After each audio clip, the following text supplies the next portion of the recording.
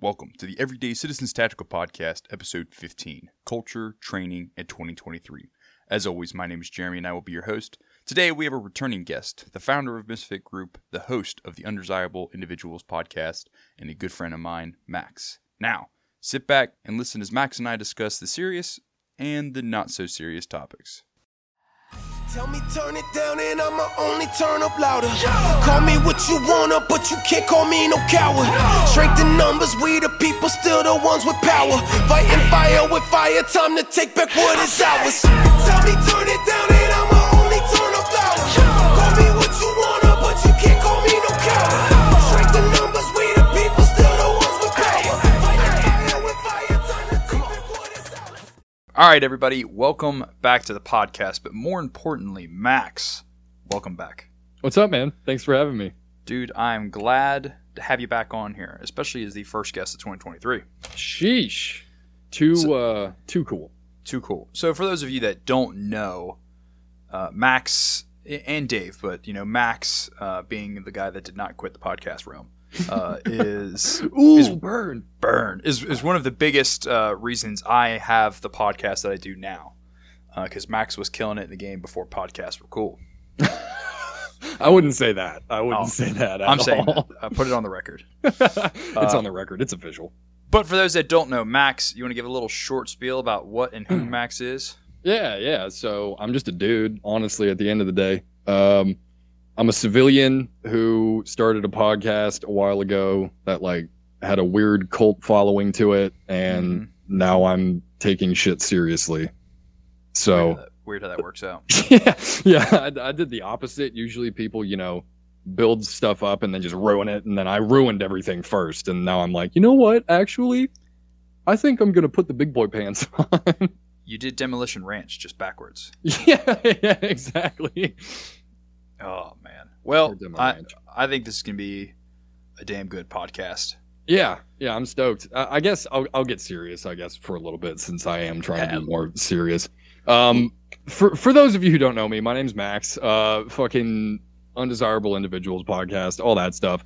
But I'm now the owner and operator of Misfit Group, which is a completely different project, and I'm sure we'll talk about that later. But that's my little inch of credentials there for you. I do stuff sometimes. Special operations. Definitely special operations. I was in Ramadi. And Fallujah, been there, done that. This is going to, like I said at the intro of this podcast, guys, this is going to be a whole lot different tone to this podcast than most of my other ones, because Max is the boys. So we the homies. We just going to figure out how this is going to go. We just Max record and figured it out. Yeah, we did. Yeah, we'll see how it goes. We might not even post it if it goes that bad. Yeah, I've been there, done that. So if you want to kind of let's just dive into, what is Misfit Group, and how did you get to there from, having this podcast of ridiculousness, which is probably a good way to describe it sometimes. Yes. So it's funny because Misfit Group is more or less a project, like a much bigger project than it is just myself running a business, but it just operates as a business right now. But it's a collection kind of geared towards the concerned citizen market, or that demographic. I don't like saying concerned citizen because that's such an umbrella term for people. Like, it's very large spread, I guess. But we mainly want to be focusing on civilian armament, using more or less covert concepts. Really focused on concealment these days. That's kind of my jam. Everything else, I love all the cool guy shit. I've said this on my Instagram a few times. I love the kit. I have it. I've got multiple rifles and all that. But I think for the civilian side of things, we really want to be the push that pushes people in the right direction, that might kind of clear up some confusion that I think a lot of the community has. And it's interesting you say that, being the aiming towards the concealed side of the community, and then you look at like, what I'm doing with Everyday Citizens Tactical, which was originally supposed to be towards the everyday person, but it's taken much more of like an advanced, organized, tactical approach to kind of who our audience is, which is not what I expected to do, but it's kind of where culture pushed me. And so exactly. And honestly, like we would be doing that as well. And I say we, it's me. I run the whole thing, Dude, but I say we all the time. Yeah, I know. It's just me. Like I bounce ideas off of a lot of people, so it's like a group mentality to me, i.e. Misfit group. But we would be talking about the full battle rattle stuff too. But the thing with that is that I'm not experienced in the way that other people are. Like I can talk about plate carriers all day. I can talk about ballistics all day. But at the end of the day, like you are doing it far better than I ever could, and other companies are doing it far better than I ever could. So I was like, I'm just going to stick to what I know, and this happens to be what I really know. And honestly, as things change, we kind of need a step back towards, that kind of motion and that kind of mindset to remember that makes up 95, if not 99, I'd say 99% of our time is the concealed prepared citizen, and it is not the tactical Gucci kit citizen. Yeah. Like for the most part, there's this fantasy, and I have it too, don't get me wrong here, but there's a fantasy that, at some point when things do go south, you're going to have everything. And it's just not true. Like you're probably not even going to have your homies with you, and that's a reality that a lot of people don't want to face. Like we think that we're going to have someone to the left and right, and therefore we have to know squad unit tactics and, room clearing and all this. And look, that's good to know. You can definitely add that to your arsenal, and it will help with other things. But at the end of the day, it's always just going to be you. And especially, and again, I'm speaking for civilians. Like I have to clarify that. There's the military dudes who would probably say like, no, you don't know combat. And you know what? You're right. But I don't think they understand civilian threat. And that's the difference. Like some of them obviously do, people who did the Spec Ops thing and were put in country and, hearts and minds, all that different shit. Like I get those operators, but this ain't Afghan. And the United States is nothing like the Middle East. And we're stuck in this Middle East mentality when it's so wrong. Like it is not going to be anything like you expect. So this was not on the list of things I wanted to hit, but it kind of came to mind. What is your thought right now, specifically as a guy who is trying to encourage the well-prepared and defended citizen? What is your thought process right now with a lot of states moving towards the thought process that you don't have the legal right to self-protection, or how you choose to do it may be wrong? What is your thought process behind all that? Well, there's the shithead side of me that wants to just completely disregard that entirely, and very based. But we do have to look at the reasonings for a lot of this too. Like it's one thing to completely turn a blind eye to it, which I've done most of my tactical life. But it's another thing to at least look at it and think, okay, well, why would this be one way or another? And I mean, I know your demographic on here. I'm not sure if it's a welcomed statement, but to me, they're taking that away to protect police officers. And it's like, well, that's just the state trying to cover its own tracks. And I mean, how I see things. It's to me, we're already at conflict there. So they're kind of just like drawing lines, I think, where they're just kind of like saying like, well, you can do this, but I don't know if they're trying to put up red tape or whatever. But and on the other side of things, I think it was like Iowa or something, but one state made it legal to defend yourself against cops if they're in the wrong. That was Indiana. Indiana. And it's like, okay, well, that's a completely polar opposite of what the rest of the country is doing. That's just interesting. I think the culture, even amongst the stereotypical, blue line 2A guys, is kind of starting to change based on the actions of the federal level individuals. Right. people are still kind of, on the fence, or still on the other side of the fence with the local guys. But the feds and, federal agencies have just pushed people back into our yard. Yeah. And showing how unreasonable they really are. And on the same topic, when I just said like disregard entirely, I still think you should disregard entirely. I'm not trying to like say don't do that, because there's something that I think a lot of our community has also forgotten, and it's the fact that the Constitution does not give us rights.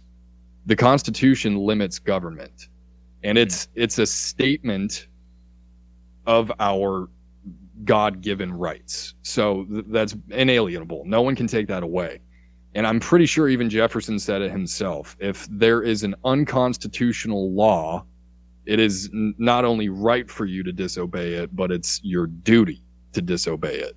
Mm-hmm. And so at the end of the day, if these people want to say something is well, that's not protected by the Constitution. Well, nothing is protected by the Constitution. The Constitution is supposed to keep you on a fucking leash.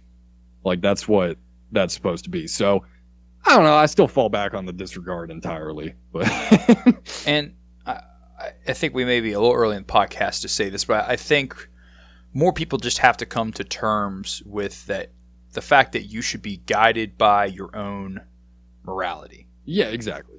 Regardless, I won't say entirely, but almost entirely, regardless of the consequences, good or bad, you should never portray your morality and the principle of what you see as right or wrong. Yeah, just don't be a bad guy. Yeah, just don't be a bad guy. And you know what? Sometimes people are going to see you as bad guys regardless. So and you might as well be who you are.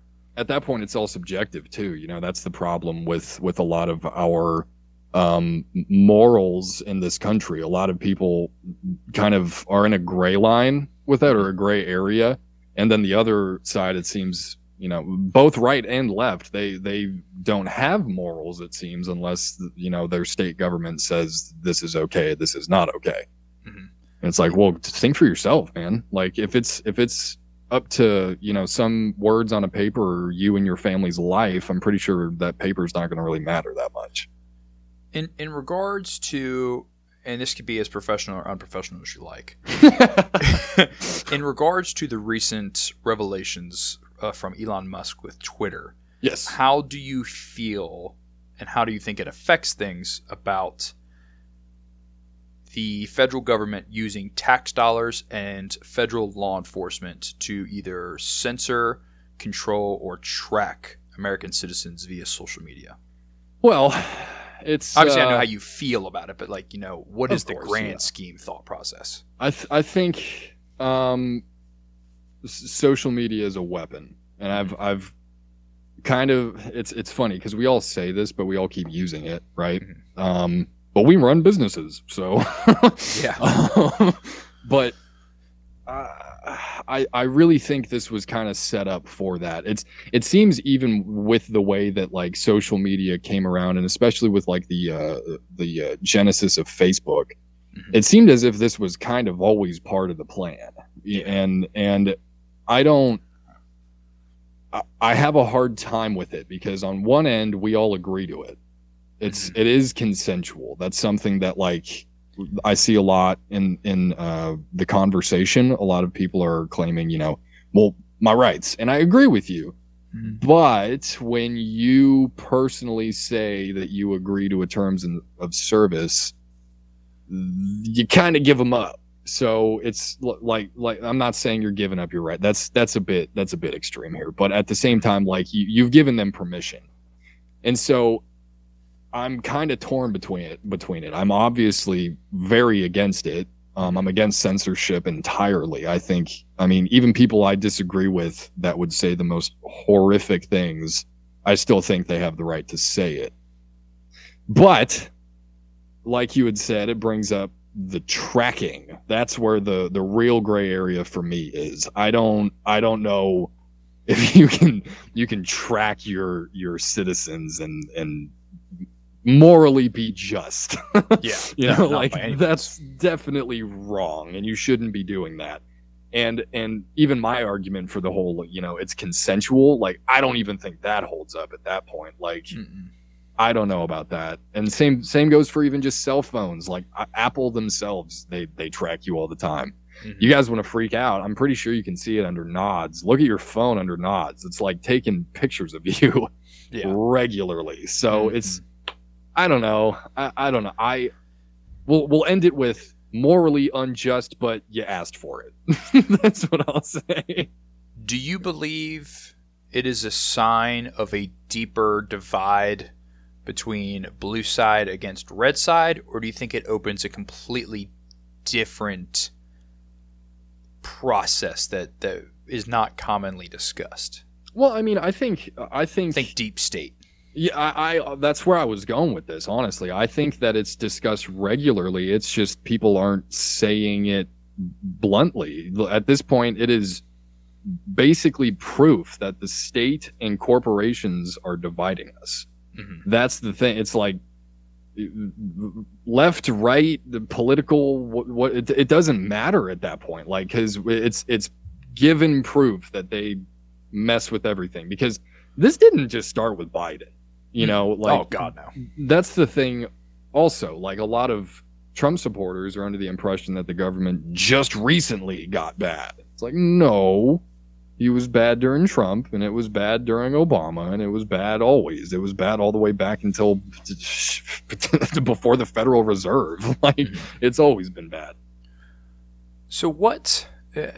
People give me this question all the time whenever I talk about the deep state and the true nature of things. A lot of people say in blatant terms, why? Mm-hmm. What is the point of dividing everyone and creating hardships if, historically speaking, creating division and hardships always leads to a conflict? Mm-hmm. Why not purposefully try to keep everybody happy and at least somewhat satisfied? Why divide everybody? Well, there's various different theories, you know, like we could get real weird and play with the idea of like the Anunnaki or something. Mm-hmm. However, I think it's far more simple. I think it's just power, and I think it's money, and I think it's there's a small group of people that can get away with whatever they want. And this entire, like, you know, exercise we're having here, the like, why would they do all of this? I mean, really what it comes down to is most philosophies make sense on paper. Mm-hmm. Communism actually makes sense on paper. Makes total sense. Yeah, if you read it, it's just like, oh, that makes sense. Cool. But what it leaves out is human nature. Mm-hmm. And the same thing goes for anarchy. Like, I'm all about anarchy, bro. Like, that's my thing. If I was in a small community and everyone was consenting to that style of handling things, then that makes sense. That being said, at large scales, there's just too many variables. Like, there's too many human minds that could conflict that. Mm-hmm. And so, you know, a lot of people claim that if we were to revert to anarchy, then most of these problems wouldn't make sense because, well, they wouldn't happen because we wouldn't have a government and we wouldn't have anyone ruling over us. But there's always going to be some, you know, I'm trying to watch the language, but there's always going to be some asshole that wants something from you. Mm-hmm. And, you know, like, always. And right now, and in most cases, sometimes those assholes happen to be really smart, and they happen to be, you know, find ways to rule over you. That's pretty much the curse of all kings. Eventually you just become power hungry.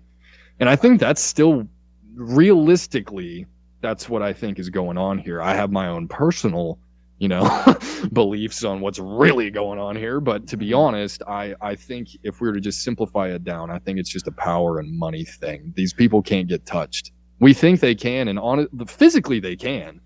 But the cost of touching them is just, it's, you will lose everything. Two things to that. One, I wonder, like, if you could, it's kind of like I wonder if you sat down with, you know, the infamous them in a room, mm-hmm. and you could figure out the answers to any questions you ever asked. Like, would you be able to fathom the truth of this world?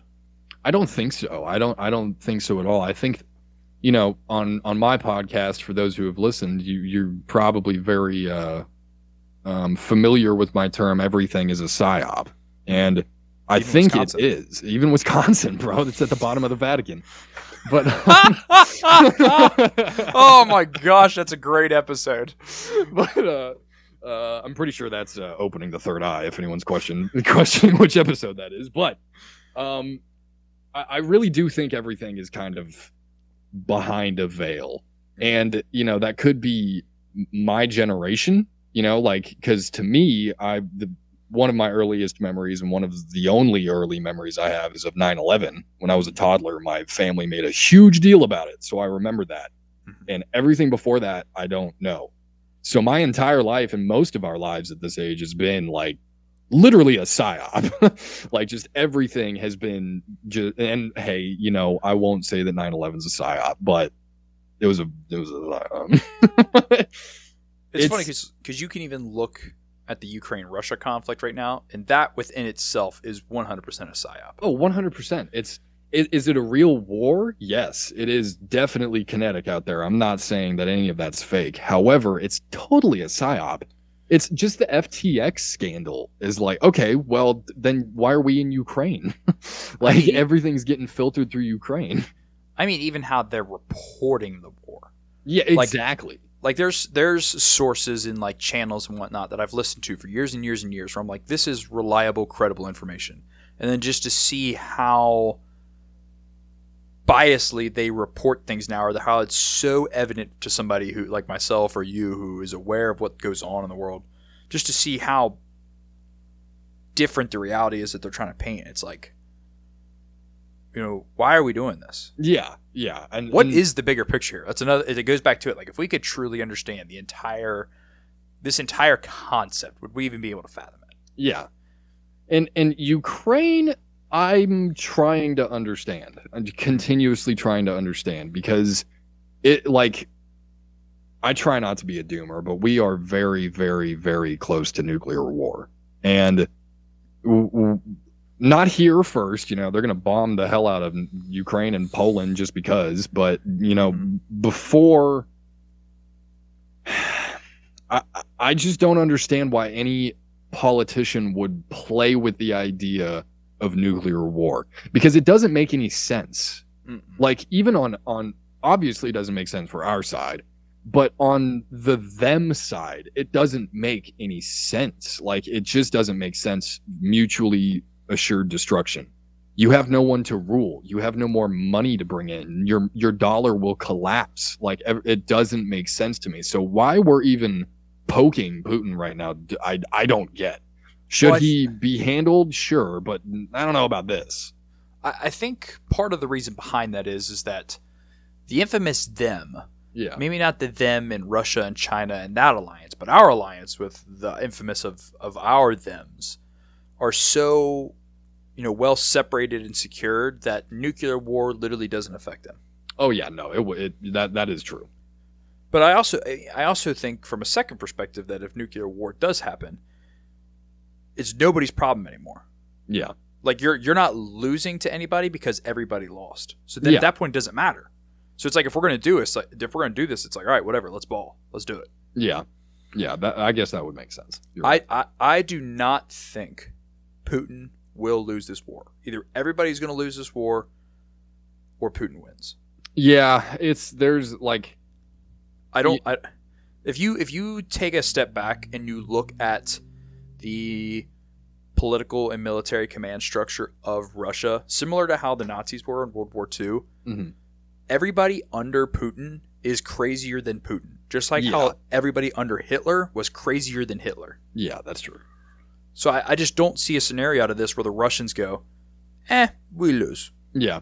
And even the Russian media, I don't know if you've looked into that recently, but they are kind of wiling out. Oh, they're wild. That's completely different than Western media. Yeah, they are. Like, the stuff they're just allowed to say is insane.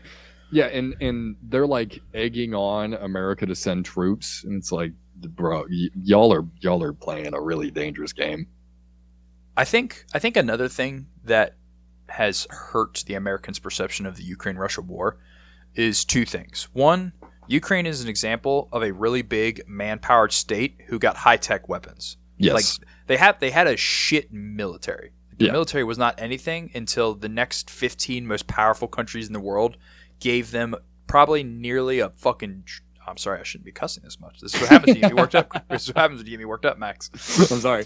Gave them nearly $1 trillion, if not more at this point, of military weapons and assistance. Yeah, easily.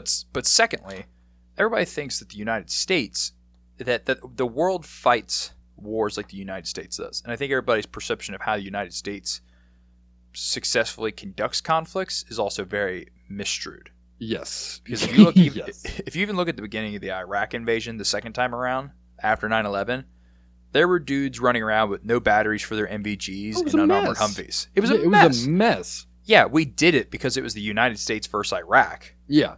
But it was still just a cluster. Yeah, and I mean, once we started taking more and more casualties, like the Air Force was like, we could just stop sending them inside. We could just level the building if you want. Yeah, we just start J-damming buildings. Yeah, we could just do that. We have which is essentially what Russia has done. Yeah, exactly.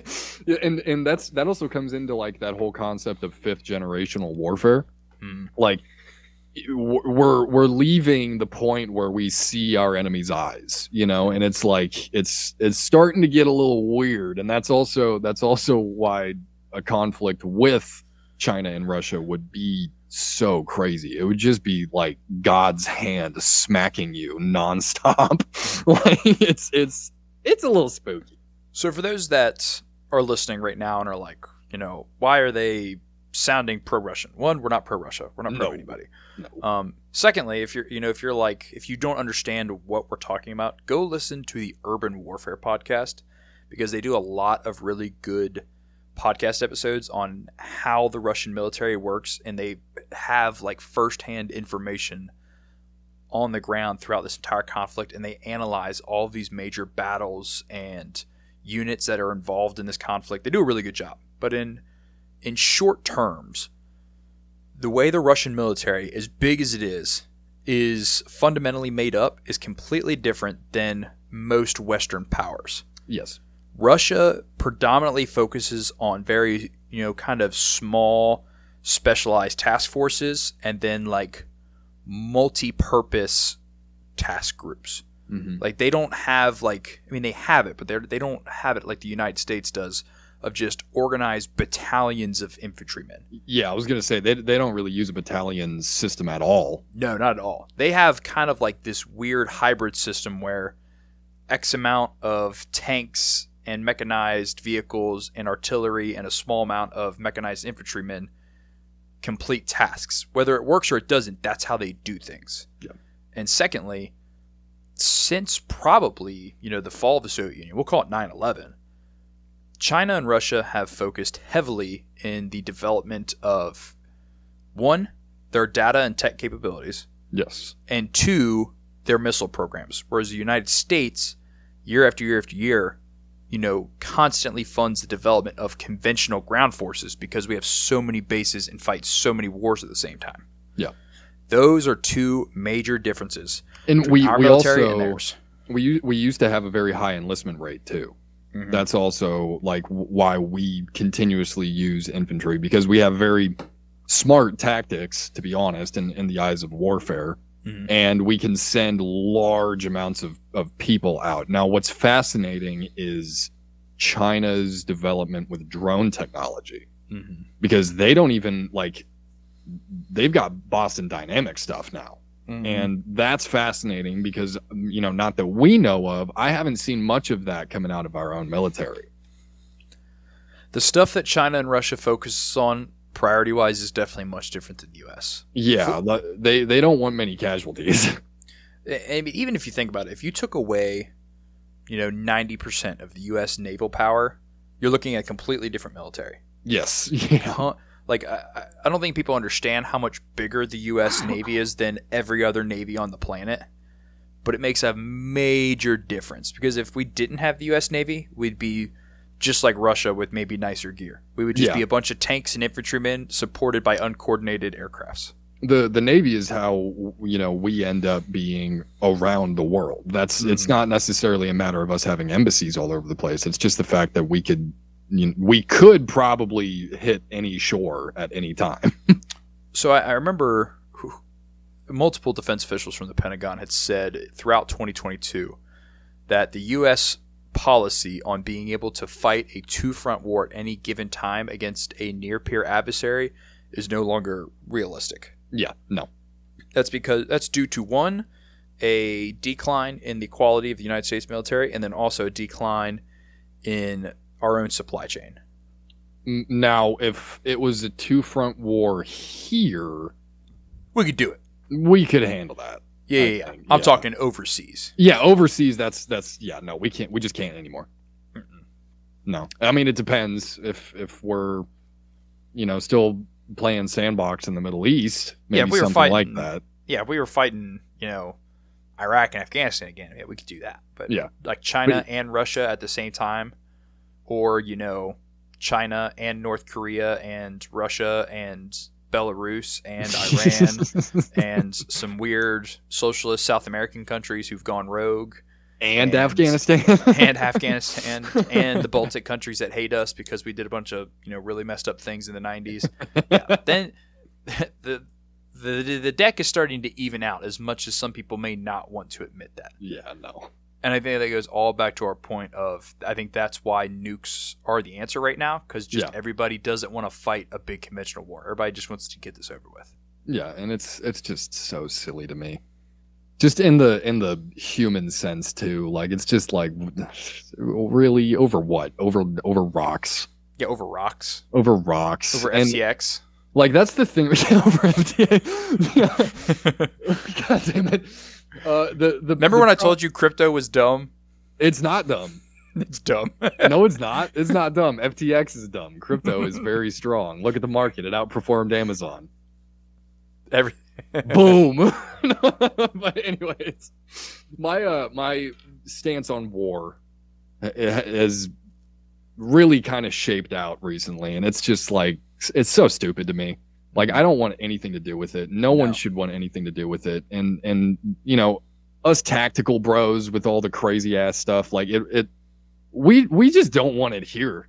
Like that's kind of what this all comes down to, because wars are grown men acting like children while they send literal children to die in mud. That's what war is. And I understand the whole war mentality, but we got to chill a little bit on that, because it's not cool. It's not cash money. Yeah, I have zero desire, nor will I be going overseas to die in Ukraine or die on a beach in Taiwan. Neither one of those are happening.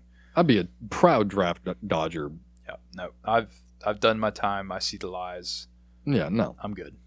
I'm not government property just because I live here. Yeah, I'm only taxed like 60% of my income over a year. You mean robbed? Robbed by taxation by threat of cage or death.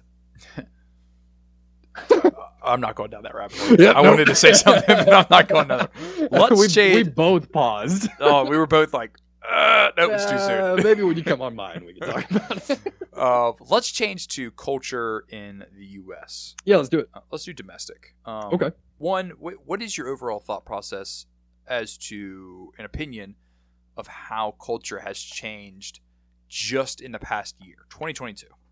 So, you love to see it, honestly. You just love to see the change, because it went from, specifically, we'll talk specifically gun dudes, and then I'll branch out a little bit here, but the importance of preparation is awesome to see. I love seeing it. Like, I personally, look, everyone's got to step their game up with that, so I'm not going to beat myself up there, but I'd like to give you some credit, Jeremy, because I think that you really aided in spearheading that entire push. So good job. Thank you.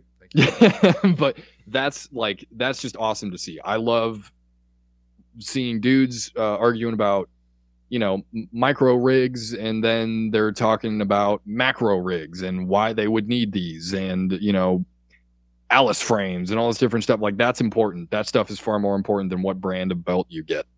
And in the sense of like a total culture change, I think COVID and the realization that COVID was kind of a joke really changed a lot of people's opinions on this stuff. I know that there's still a large amount of people who are COVIDiots, but really the majority of people that I talk to day to day, like not on the internet, they all pretty much agree that entire thing was a joke. And they are now, rationing, and they have their own gardens, and they're trying to be more self-sufficient. And I think that is very important.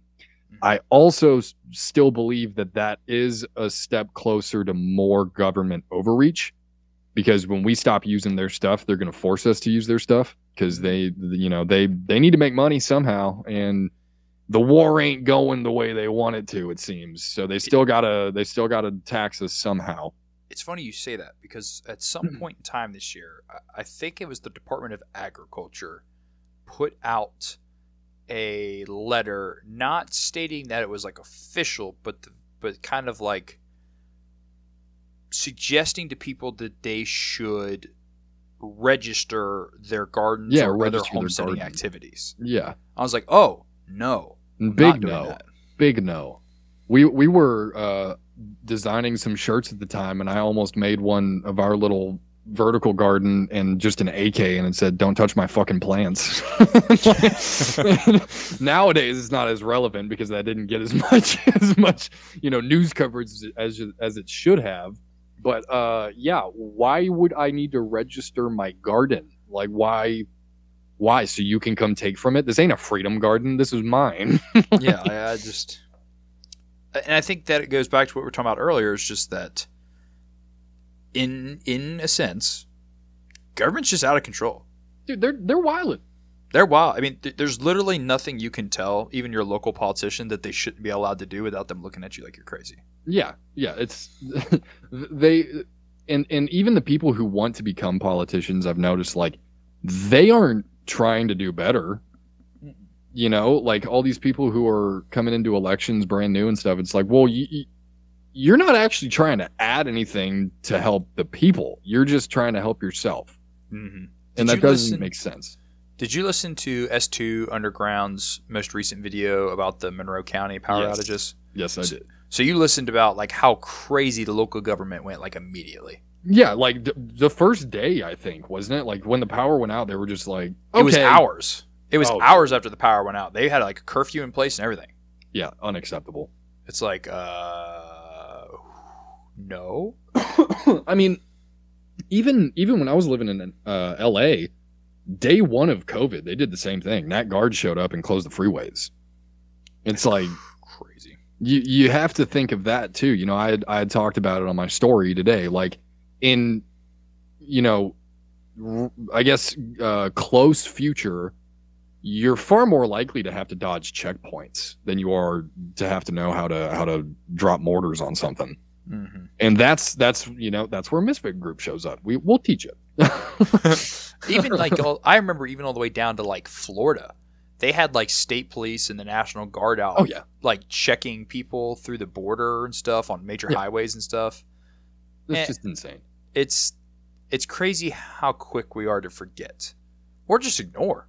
Yeah, ignore is what I was gonna say. Because a lot of people were just like, "Well, this is to keep us safe." Like, no. I love when you bring it up and people say, "Well, that won't happen anymore." And you're like, this literally just happened. And they're like, "Yeah, but it's not gonna happen again." It's like, what do you mean it's not gonna happen again? People won't take our guns. Well, tell that to Katrina survivors.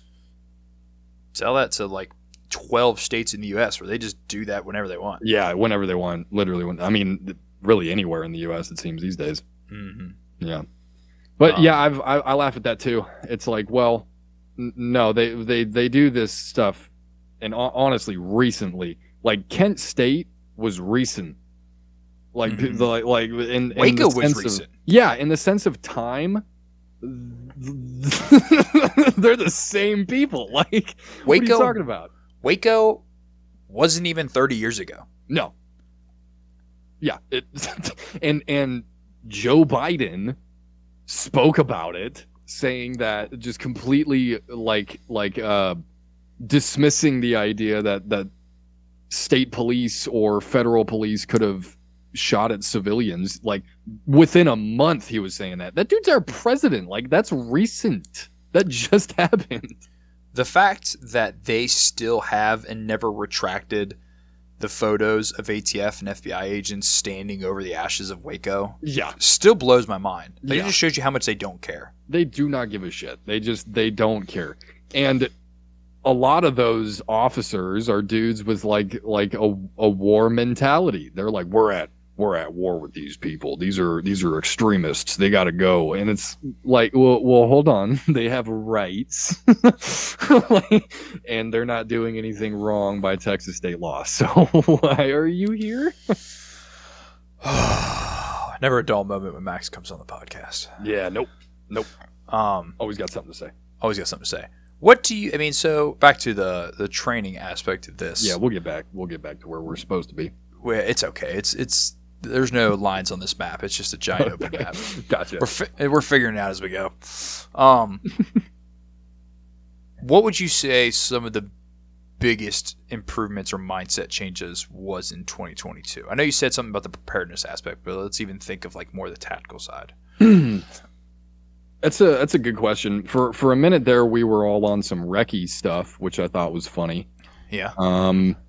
But that is important to know as well. I think just the fascinating like branch out where people started picking like roles, like fire team roles. That was interesting to see. Like a lot of small groups of like 4 to 5 guys, like they set out specific roles for each other, and that's great. If you have that, that's great. I think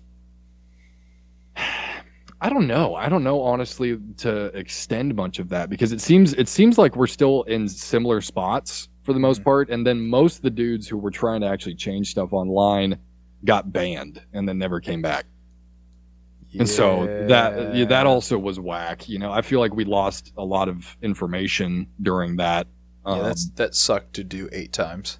Yeah, you were. Yeah, I got banned once. I don't know how I survived. Yeah, I don't know how anything works. I think the biggest thing that changed this year didn't have anything to do with actual training in a sense, but was more of the fact that people are organizing. Yeah. That's true. I think I didn't even talk about that.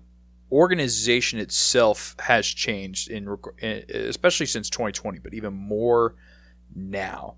Mm-hmm. And I'm not one to like, try to boost myself or anything, but like in the beginning of 2020 and the beginning of 2021, I don't remember much of anybody ever talking about like anything about the Minuteman concept or being Minutemen or anything. Yeah, nope. And then I caught a couple bands and I come back and now everybody's like, the Minuteman. I'm like, what did I miss while I was gone? Yeah, everyone's using your logo and shit. I was like, what the hell's going on here? Yeah, I saw I don't want to hype you up too much, but I think I saw your patch on r/tactical gear. Nice. Yeah, that was cool. I was looking at some stuff and I was like, oh, I know that symbol. My dude made that. What is it called? It's on Reddit. It's r/tactical gear. I'll look through it and I'll okay, it's on Reddit. I thought you meant. Yeah, it's on Reddit. Yeah, okay. No. But yeah, I think I saw someone rocking your patch on their plate carrier and I was like, oh dude, that's cool to see. Nice. Yeah, people are actually taking that a little seriously. I still think the Minuteman concept, whether it came from myself trying to push it more, even though I just decided to run with it after seeing a cool meme. Yeah, of course. Or it's somebody else. I still think that concept is the best concept for like the Second Amendment community. Yeah, I agree with you. I'm going to pick your brain on this a little bit, actually. So what do you... Let's hear it. Like... What's like the go plan for you guys? And I'm not if things are classified, but like if XYZ happens, do you guys have like a meetup spot? Do you have like a communications and stuff like that? Because I'm a lone dude, and that's where like a lot of my tactics come into play. So I'm curious from a group standpoint. So I will explain this in a method that is like, this is the evolution of what you should look to achieve. Mm-hmm. So does it directly reflect what we've done? Yes, but it doesn't give away sensitive information. Okay, there you go. So let's say you have your organized group. We'll just call them organized group. Mm-hmm. Your very first thing you should do is to set forth a plan that has one answer. And everybody needs to get on the page of that answer before you do anything else. That's meeting spots, that's SOPs, that's communication, whatever it is. Because too often do people start thinking about pace plans and, I need my primary, I need my backup, I need my tertiary plan, and then guys aren't on the same page. I've seen it many a times. You need one plan for everything.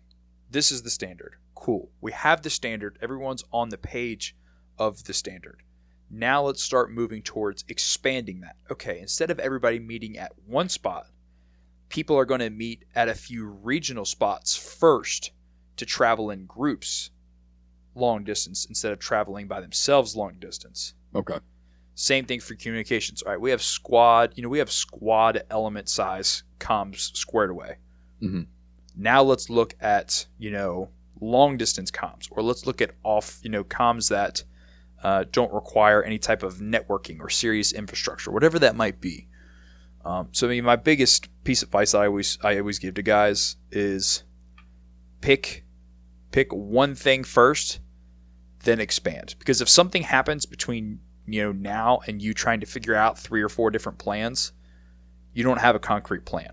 Right. At the bare minimum now, if it's because contrary to popular belief, getting everybody, especially citizens that have no experience, even as like a first responder, let alone the military, on the same page of how things are supposed to actually go smoothly is a process.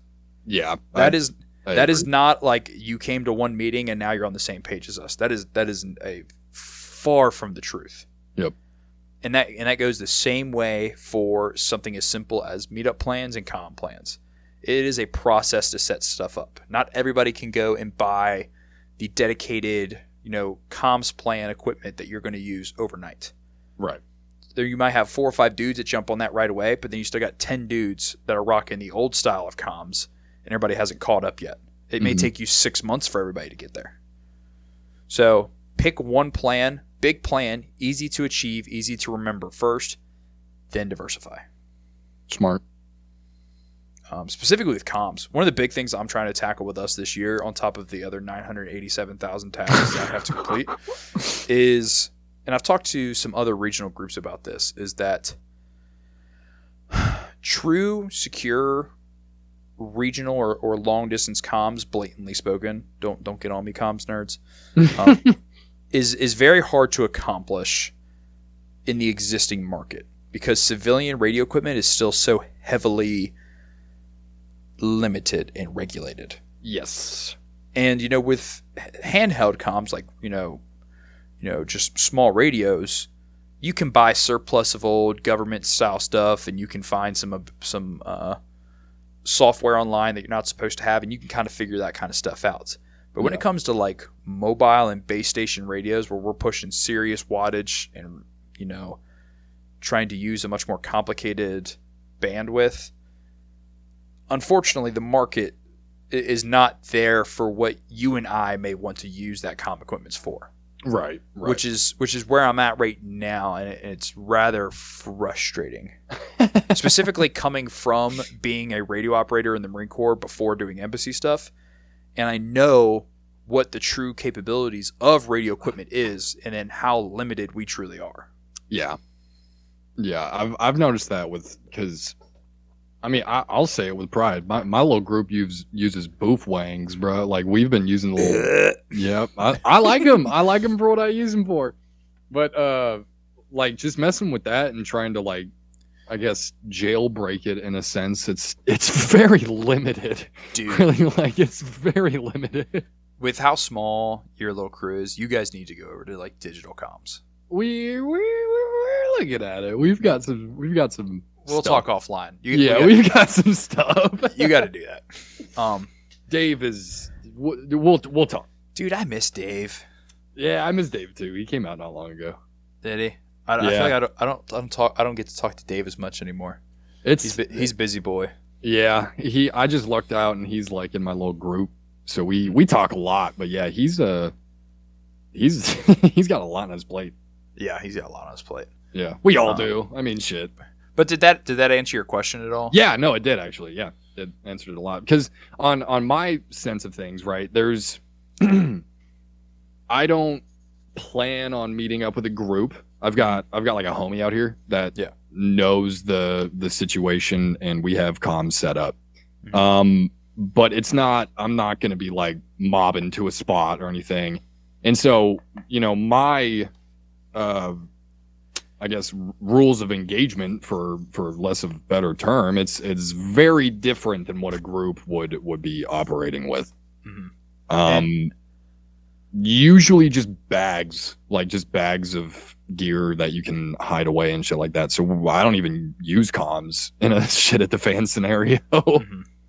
And you never even know if you're going to be able to use comms when this is all said and done. Yeah, that's true. I mean, yeah. And I think that, defines the importance of knowing when it's time to meet up and where you're going to meet up. And you should be able to do that without comms. Like, for example, you as your group, let's say you have your group of 10 dudes and you consider your immediate families, household people as your primary responsibilities. Mm-hmm.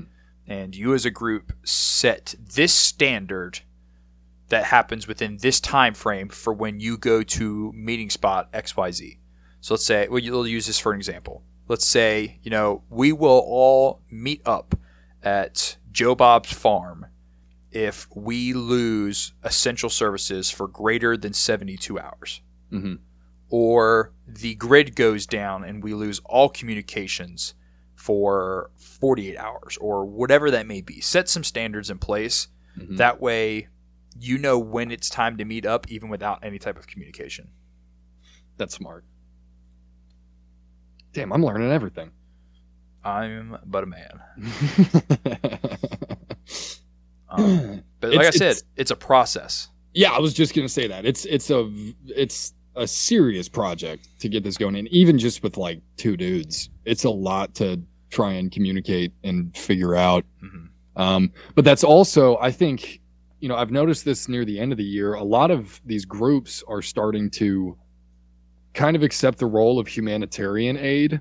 It's not just like a matter of like, this person bad, hit this person with this round. Like it's more a matter of like, okay, well, in my community, this is probably going to go down and I can supply this. And, I think more these like militia groups, for less, I don't know what else to call them besides organized groups or anything like that. I think it's less of like an infantry role and more of like a legitimate humanitarian role to just defend communities and supply. And there's 2 major reasons behind why that is a good thing to do. One, because it is the right thing to do. Take care of your community takes care of you. It's morally good. Secondly, and this is going to be an unpopular thing to say, but it is about this at the end of the day, it helps recruiting. If your group presents as more than just a bunch of crazy dudes waiting for the government to go crazy, mm-hmm.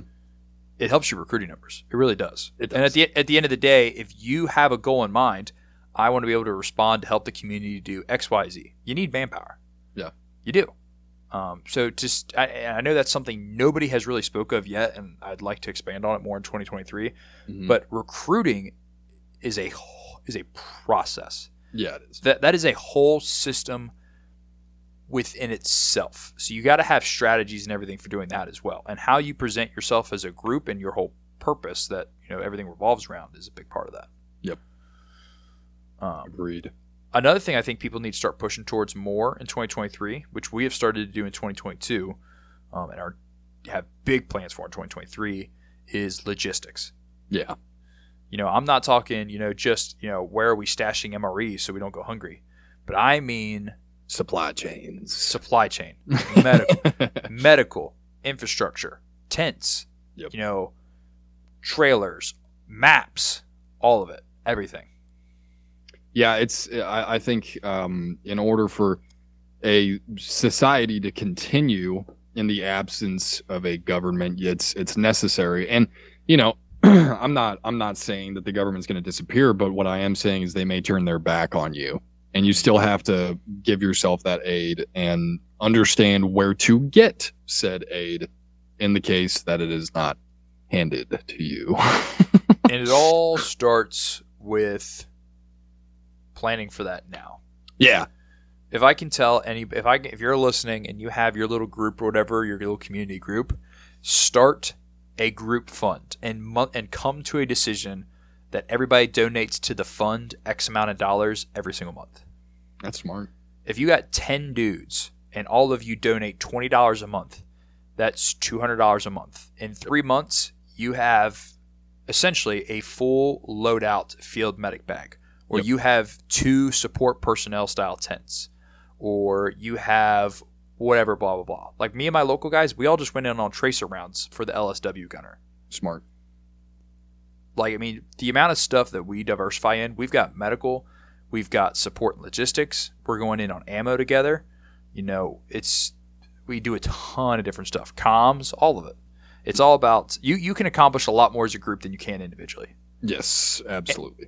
And it's harder for me to go, all right, Max, you take on this $450 project by yourself. And then Tanner, you take on this $600 project. And then I'm going to do this $350 project and this $250 project. Mm-hmm. When in reality, I can say, hey, guys, give me $20 a month. Let's set some goals. And then when we get there, we get there. Yeah. That's a easier pill to swallow. Yeah. Yeah, and like you had said too, it helps with recruiting as well. It's like, and obviously it's not like you got to pay to be in, but like it makes more sense long term than it does all up front. Because it's like, well, what if I don't like these guys in like 3 months? It's like, well, I'm only out $60. Yeah. and I got some training out of it. What do you think changes as we move towards 2023? In retrospect to the 2A and training and culture and all that, what are major changes you foresee? I've got a few, and I think non-compliance is just gonna get larger and larger at this point. Like the more new gun owners entering the market means the more people understanding gun laws, and that's pretty much just gonna welcome a culture of just ungovernable people. So I think for the most part, I mean, I don't think the NFA is going to disappear, but I think there's going to be a lot of ways around it coming up. So it's funny you mentioned that because I was reading. So apparently the January 6th committee dropped dropped the subpoena against Trump. This isn't a discussion about Trump, but it's more about like what you just talked about. They dropped it? Apparently they dropped it. Whoa. Yeah, that was like last night news. Supposedly, the thought process behind it is that they were less worried about not being able to actually charge Trump, but they were legitimately more concerned about the outrage and potential backlash from right-wing militias and other organized groups. Oh, shit. So if that's true, that goes to show you that they understand they're playing, the mess around and find out game. Yeah. And they've got to weigh their options carefully. That's not to say that your card may never get pulled one day. Yeah. But because you're not Donald Trump. No, you're definitely not. Like him or dislike him. But it just goes to show you that sometimes, violence and war is not necessarily required. Sometimes just being presented as an alternative that is unfavorable can change the course of history. But anyway, go ahead. Show your teeth a little bit. Mm-hmm. That's kind of what that goes towards.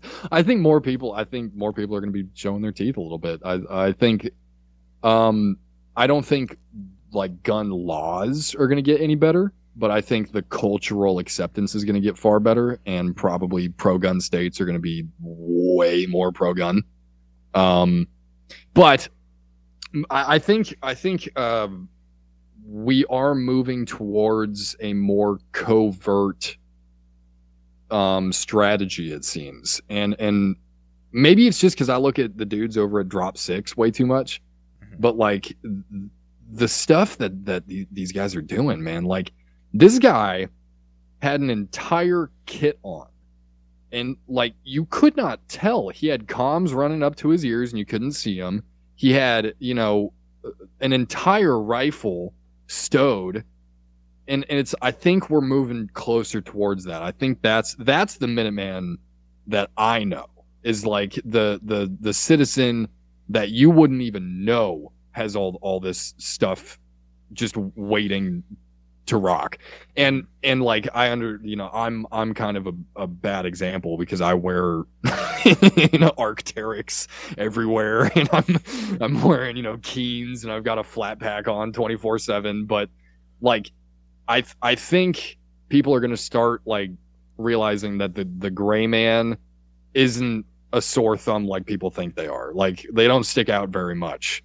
And I think at least that's where I want it to go. I want people to start moving more towards that ready whenever mentality, even if I've got nods or not. If you got nods or not. Yeah. That was a really weird 48 hours on Instagram. That was so weird, dude. That was weird. I'll talk about that real quick. I'll make it fast. Some Go dudes ahead. were saying that if you don't have night vision, you're not a what was it? It was like you're not a combatant. Yeah, you're not a combatant. You're not battle ready if you don't have nods. That's stupid. Tell that to literally all of Russia's military. What happens when I turn the lights on? Oops. Which, by all means, night vision is extremely helpful. Extremely important. But there is so much more that goes into it. Like that, Yeah. I think that whole thing might have been started as a bit of a troll. I'm not entirely sure still. I don't know either. But there was some. That's the thing, is Instagram's confusing. Exactly. Some people took it very serious, and I was like, "This is what we're focusing on, guys." Yeah. So many people in the comments of that thing, they were just like, exactly. Like, what are you talking about? You understand that nods can be a disadvantage too, right? Like, there's so many ways to mess with nods. Like, if I know you have night vision on, like, I'm just gonna blind you. I don't know. What? Oh, yawn. Tired little guy. Sleepy Jeremy. What do you think about the development in our counterparts as far as 2A culture goes? So we're talking about like Antifa. Antifa, yeah. So- Especially like all of these different transgender and drag show events recently. Like they're kind of doing as goofy as they look. They're showing out in kit. They're yeah, and they are kitted out. Mm-hmm. I'm like, that dude had a nice plate carrier.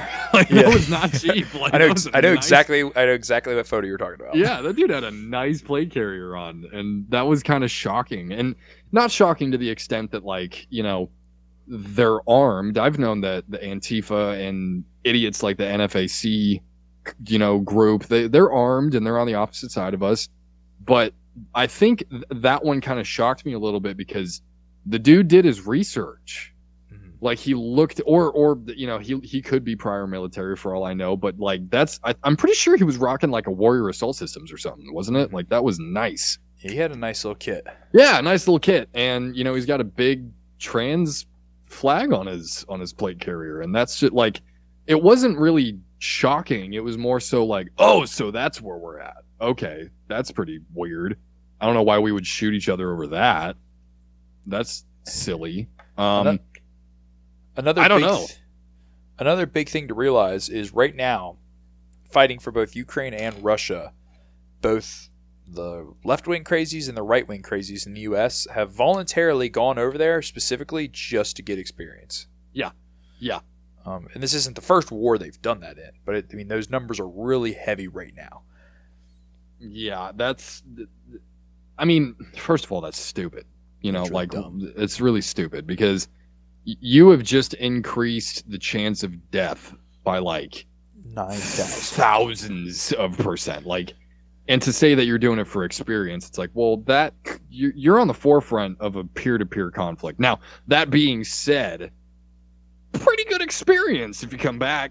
I mean, that's pretty solid. But again, like what we were talking about earlier, I don't think a conflict here would be anything like Ukraine and Russia. No, I not at think all. it would be, it's more or less IRA than it would be Ukrainians.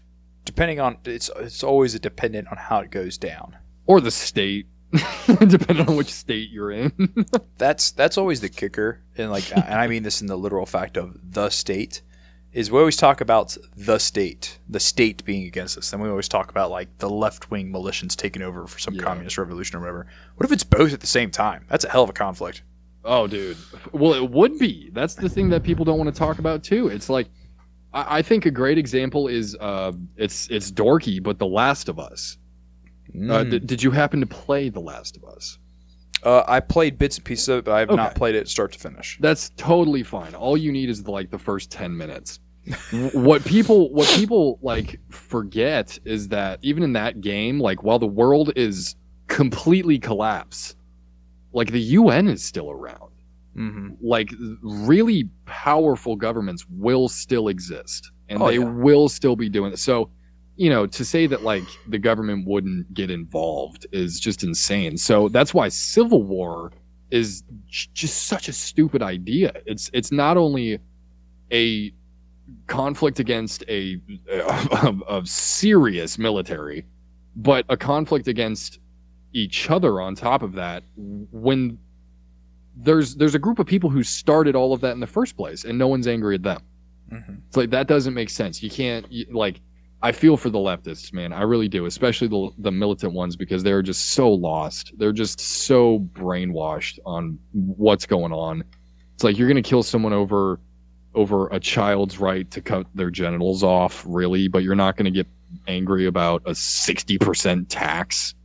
Like, seriously? Like, that's what we're upset about? Dang.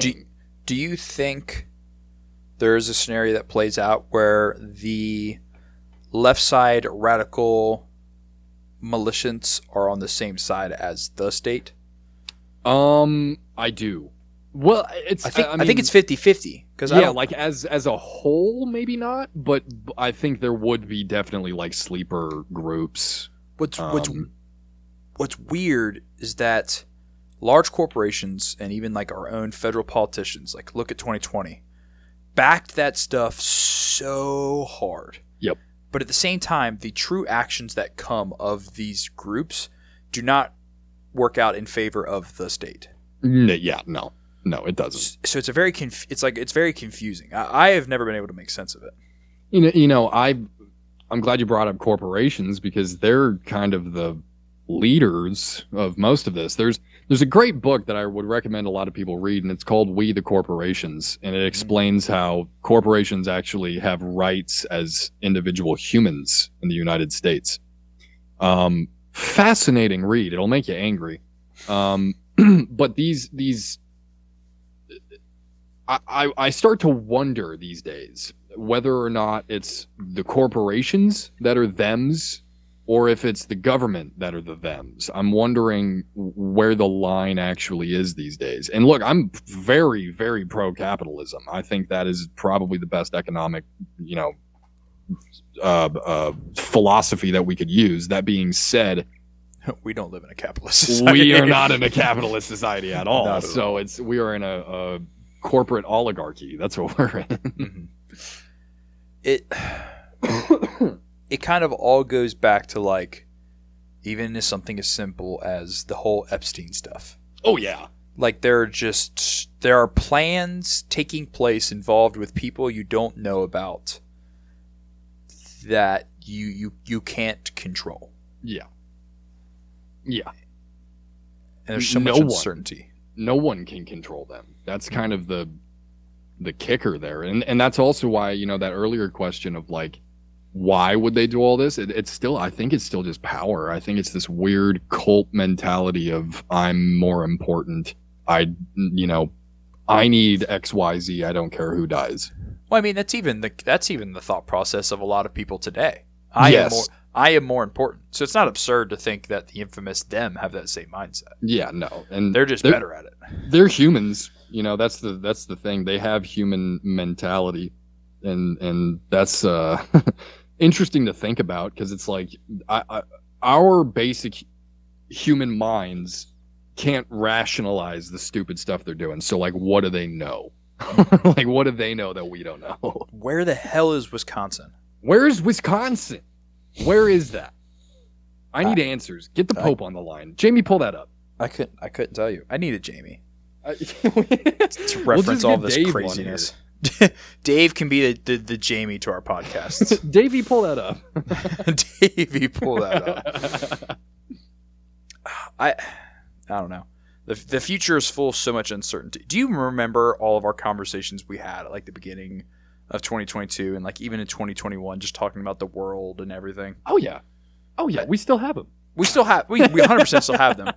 But it's like, it's just crazy to think how much stuff has continued to change since we've started having those conversations. Yeah. And that's also, I'll add this. That's also why I have a hard time with like the question of like, when's it going to go south? It's like, dude, I thought it was going to go south 3 years ago. Well, like, and I don't know. I think what we are seeing now is the reality of SHTF, that it's not what we read in textbooks where it seems like things happened overnight. Yeah. Like you are very poorly taught about the U.S. Revolution in school because the whole lead up to the U.S. Revolution was almost like a 20-year process. Probably more. And yes, things are expedited through technology much at a much faster pace now, but things don't happen overnight. And with technology, we think that things happen faster now because we see everything. Yes, and I'm still convinced that we very narrowly escaped a potential tipping point this fall and winter by, with the whole railroad situation. Yeah. I don't think people truly understand how important the railroad system is. Like if they would have just said, F it, we ball, and went on strike regardless of what Congress had to say. Yeah. Like, shit would have been weird. It would have gotten pretty interesting. Have been weird. Yeah. Yeah. Like we're so comfortable, like even the hardest of hardships these days in the United States, like we are so comfortable, man. Like, and we don't even know how bad it can actually get. No, but I think that's one of the craziest things about the Ukraine-Russia war right now is the real-time footage we're getting out of there in full color, the nitty-gritty bits of everything. Yep. Like, there are entire just regions of Ukraine that have no water, no electricity. Towns are literally just blown up concrete and brick and wood. It's so it's wild, and nobody in the U.S. comprehends that. Yeah. I said this when this war started, that nobody truly understood that there is a major ground war going on between Western countries in Europe. Yep. I'll say that again. There is a ground war in Europe between the second largest country in Europe and Russia. Yeah. That's a wild concept to say out loud. We're in a wild time. And we're just over here eating Doritos and shit. Yeah. Yeah, we're talking about stupid shit that doesn't matter. It's crazy. Yeah, it can get so bad so quick, and part of our objective, and I'm sure it's your objective as well, is to really just kind of shed light on that. Just really remind people that, I personally don't think that things are going to get as bad as it is in Ukraine overnight, just because we don't have the, years and years of buildup that Ukraine and Russia had. Like, we have buildup for sure, but it's not as kinetic as they were having it. But this can all go away, like really quick, really, really quick. And even just with the EMP, like it can go away, all of it. I've always thought about like an EMP, like if a serious regional or even nationwide EMP went off, like how screwed even like 95% of my own plans would be. Oh yeah, I think of that too. I'm like, well, that pretty much sends everything out the door. Like we would be We would be literal Stone Age. Yeah, I'd be a caveman. It's crazy. I'd be looking at my EOTech like, damn, this don't work no more. The watch on my wrist doesn't even work. I don't even know what day of the week it is. Yeah. Has it been 2 months or 2 hours? I don't know. I don't have a printed calendar around my house. I can't look at Instagram. I'm going to kill myself. It's wild. Yeah, it's pretty rough. But on the topic actually of shit going south, and you had mentioned revolution, I just remembered this. Mm-hmm. I have a question for you. What did the American revolutionaries have to do in order to face the greatest military power there is? 2 things. 1, have a giant ocean between them and the mainland force that they were fighting. Facts. And 2, have the support of many, many countries. Yeah, France, yeah. But, I mean, when you look at it, if it wasn't for that big-ass ocean and it wasn't for France and Spain and all these other countries supporting us, like, it don't look good. Yeah, it wouldn't look good.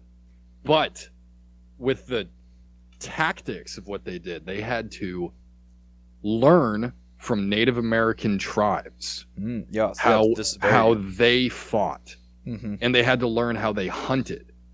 It wasn't really a matter of this is how tribes fight. They learned how they hunted. Mm-hmm. And basically, if we were to translate that to modern terms, they found a new way to fight. And it was unlike anything their military had, or the British military had fought at the time. And that's where I think we're going to be going. I think we're going to be going more towards not even guerrilla tactics. I think it's going to be something different. This new wave of fighting, I think we have to find. And I think that also answers your earlier question of where the gun guys are going. I think we got to find a new way to fight. Mm-hmm.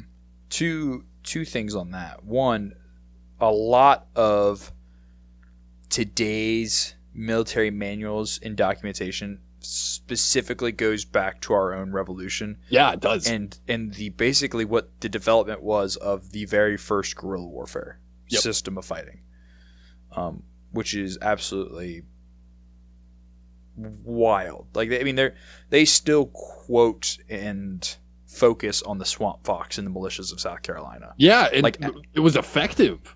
Very effective. Yeah. But it's unfortunate because they know that. It's like if we were to get into a kinetic conflict, and I don't like playing with the idea, but if we were, it would, they already know how to handle that stuff, really well. Well, and I think, go ahead. I was talking about this earlier with one of my buddies. This may be controversial. I don't think if the time came and people started putting their foot down, I don't think the infamous they have an honest chance of winning. Oh no, and I think they know that. Even if you took less than 5% of the U.S. population, and 5% of us said, "This is enough of this shit. Yeah. I'm done." That's 18 million dudes. Yeah, that still outnumbers the military and police. Especially in areas let's take Kentucky for example. You think the feds care about Kentucky? The answer is no. Care about Idaho. Idaho, maybe. Kentucky? No. Yeah, no. So then you got to rely on what National Guard wasn't mobilized at the federal level and the state police? Nah. Yeah. Nah. Yeah, it's just. I don't think people think about that enough. We have so much power in number. Yeah. Even with plate carriers. It comes down to I legitimately think if it got to that point, first conflict, they'd be like, okay, hold on. We gotta be careful here. We gotta stop. We gotta back it up. Yeah. Yeah. We gotta back it up because if this gets bigger than this, we're Yeah, it's cool when 20 ATF agents show up to your house, but it's not cool when 500 community members show up to to the house they're trying to raid, and it's like, oh, we underestimated the situation. Yeah. We probably should have done some logistics. I mean, even look at Lexington and Concord through our own American Revolution. Yep. It started off really bad because it was like, oh shit, we're in a corner. But then the word spread, and everyone was like, they're doing what? Yeah. And then they had to freaking hightail it all the way back to the East Coast. Hit the flank. I mean, did you ever seriously look at and study the Bundy Ranch situation? So I didn't. I didn't get too deep into it. That is a perfect modern example of how literally overwhelming numbers and manpower wins situations. Because there were thousands of people and hundreds of openly armed militiamen at this single ranch in Nevada. And the state and local police became so overwhelmed so quickly that they had literally no other option but to literally hightail it and leave and then never ask questions again. Like, I don't think people like truly understand the whole Bundy Ranch thing. Oregon wildlife standoff aside. Yeah. Nothing ever came of like 7,000 dudes with ARs and horses basically pushing out the county SWAT team and saying, go away, and they never came back. Yep. That's a crazy concept. It's back when Nevada had teeth. Teeth. Not no more. Not no more. We are dwindling. Oh, man. Oh, man. What do we? It's going to be okay, though. Yeah, I mean, everything will be fine in the end. It's going to suck for a little bit, but we're going to be okay. It might suck, but it's going to be all right. Like, I keep telling people that all the time. Like, Misfit Group. It stands. I'll just say it here. I'll be transparent. It stands for Modular Systems and Fighting Technologies, but it's really sounds cool as shit. Yeah, it sounds pretty cool. But we were playing with the meme name of it might suck, but F it though. And like honestly, everyone could take that mentality. Like it might suck, but I mean, like you'll live. Outside of getting nuked, like the world's gonna be fine eventually. Yeah. This is just the cycle, and you just happen to be in the shitty part of the cycle. Yeah, exactly. It's like, this isn't new. Yeah, like the U.S. wasn't gonna stay hunky dory forever. Yeah, no. Maybe when we're in our late 40s, we'll have a pretty cool life. But the foreseeable future, probably not. Yeah, it might be a little dirty. It might be a little muddy. Did you watch the Joe Rogan Experience or listen to the podcast? Yeah, did you listen to that episode recently where they talked about the cobalt mining in the Congo? Yeah, dude. That is a perfect example of like the reality of the world outside the U.S. borders. Mm-hmm. It's a mess. It's like I've said it like a few minutes ago. We're so lucky still. Like it sucks. We're dealing with a lot of problems, but like I can go to a 7-Eleven and get some orange juice right now. Like it's just societies outside of this are so messed up that like you got to stay positive somehow. Thank you, Joe Rogan. Thank you, Joe Rogan Experience. Thank you, Joe Rogan Experience, for becoming more and more based. He's done a great thing with his podcast. Yeah, I mean, truly, he's almost too big to fail at this point. I think, if not too big to fail already. Yeah. At this point, he could literally say anything, and people are still going to listen. Mm-hmm. But I think the one thing that's a little silly on his end is just the fact that like I don't think he really knows the weight of what he says. Like he doesn't realize that like 10 million people listen to his podcast. Yeah. It's like he's just never looked at the analytics. It's like you really have weight to what you're saying sometimes. So like especially with that whole horse tranquilizer thing. I forget what it was for like the vaccines. But he wasn't wrong about that. He wasn't wrong. Explained it poorly. That was the thing, yeah. And it's like when you have that much of a following, you have to explain stuff.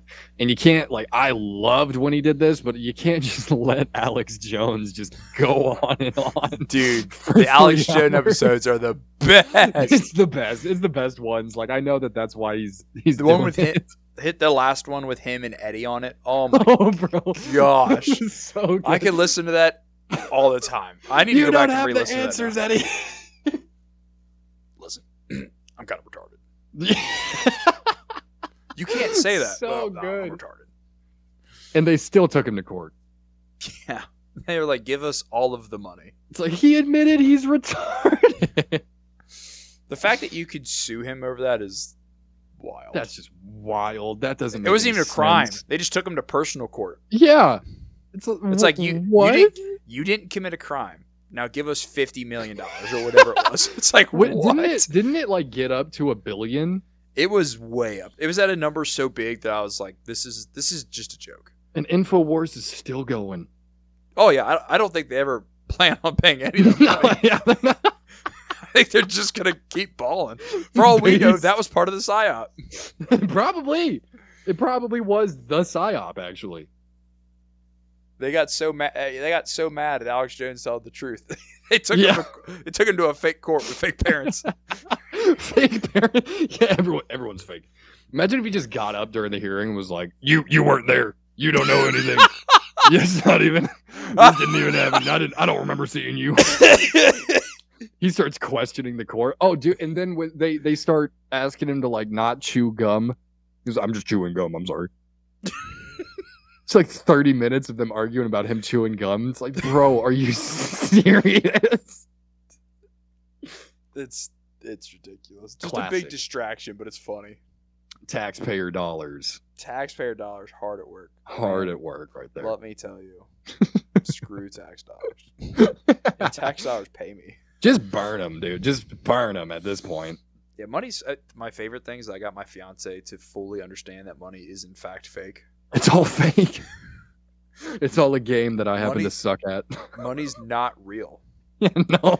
The US dollar literally isn't real. It's literally just the idea that we have power over oil. It's Yeah. backed by nothing. Yeah, it's backed by literally nothing. And It's literally paper that they painted green. And they were like, this gives you things. that's In kind return, gives me things. of yeah. That's Use like this to get me stuff. get me stuff so that you can have stuff too. When you buy stuff, I buy stuff. But that's kind of like my whole argument with Bitcoin specifically.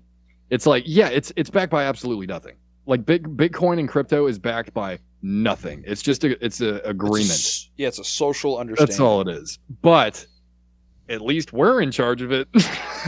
That's why I'm like For proud of it. now. It's like at least we're in charge of it, and that's okay. The thing I'm afraid of with Bitcoin is that they're going to allow people to move towards Bitcoin so much, and eventually, once enough people are on Bitcoin, they're going to come along and say, all right, we're in charge of Bitcoin now. Mhm. And they can do that because they are the them. It's kind of, And then eventually they could just shut it off and be like, you were bad. No more coin for you. Right. And they already did away with cash. right, yeah, and then you have to use their Bitcoin. But it's funny because it's very hard to do. Now, I didn't make Bitcoin, so I don't know. That's the thing that I think a lot of people in the crypto space need to accept too. It's like there's a chance that a government is owning it, and more than likely it's China. But China. I have a hard time accepting that the United States wouldn't allow it because them is already making so much money off of it. Like institutional investment wise, they are making bank off of Bitcoin. And like this recession that hit, they made so much money off of it because they all shorted it. Oh, yeah. So it's like, I think it's one of those lesser than two evils things, because if they're making money off of it and we can continue to use it amongst each other, then that's fine. The problem comes into taxation. They'll probably just tax the hell out of it like they have been. Well, that, and they can just turn it off. The countries can stop it. Like, I don't think people truly fathom that. Like, if the government wants to, if you're deemed a threat, they do it to popular, social media figures all the time that become too much of a threat. They'll just shut you off.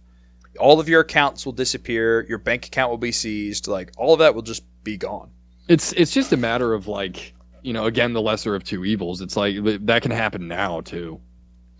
That's why I like cash. Like if you have literal cash, they can't turn off cash. You can't turn off my fake paper. They can devalue it though. They can. Well, they do that anyway. Right. Oh, they do it. I mean, I'm just watch the clock and it will devalue. But let's what's the federal debt at? Yeah, exactly.